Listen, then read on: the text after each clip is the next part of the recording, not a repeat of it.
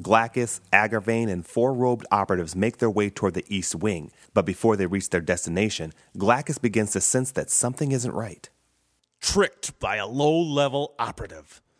Sound the alarm, seal off all the exits, and have the resident operatives report to headquarters. We'll sweep this entire building.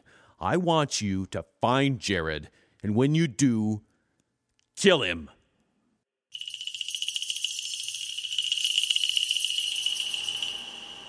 Herrick, along with several other head warlocks, look at 5 surveillance monitors. An operative switches the feeds between rooms and hallways until they see Mariah, Rezin, and Jared helping the severely injured Olivia down a corridor. There he is, and I see he's recruited some help for his escape. Rezin and Mariah. We need to funnel them into the Hellion Quadrant. The Hellion Quadrant? Besides us, no human has ever crossed into that quadrant. This is sacrilege! You will do as I say, Shannara. They may be the only human eyes to ever see the Hellions, but they will not live to tell about it. Shannara looks at him sternly as if to defy his authority. It is no secret how I feel towards you, Shannara.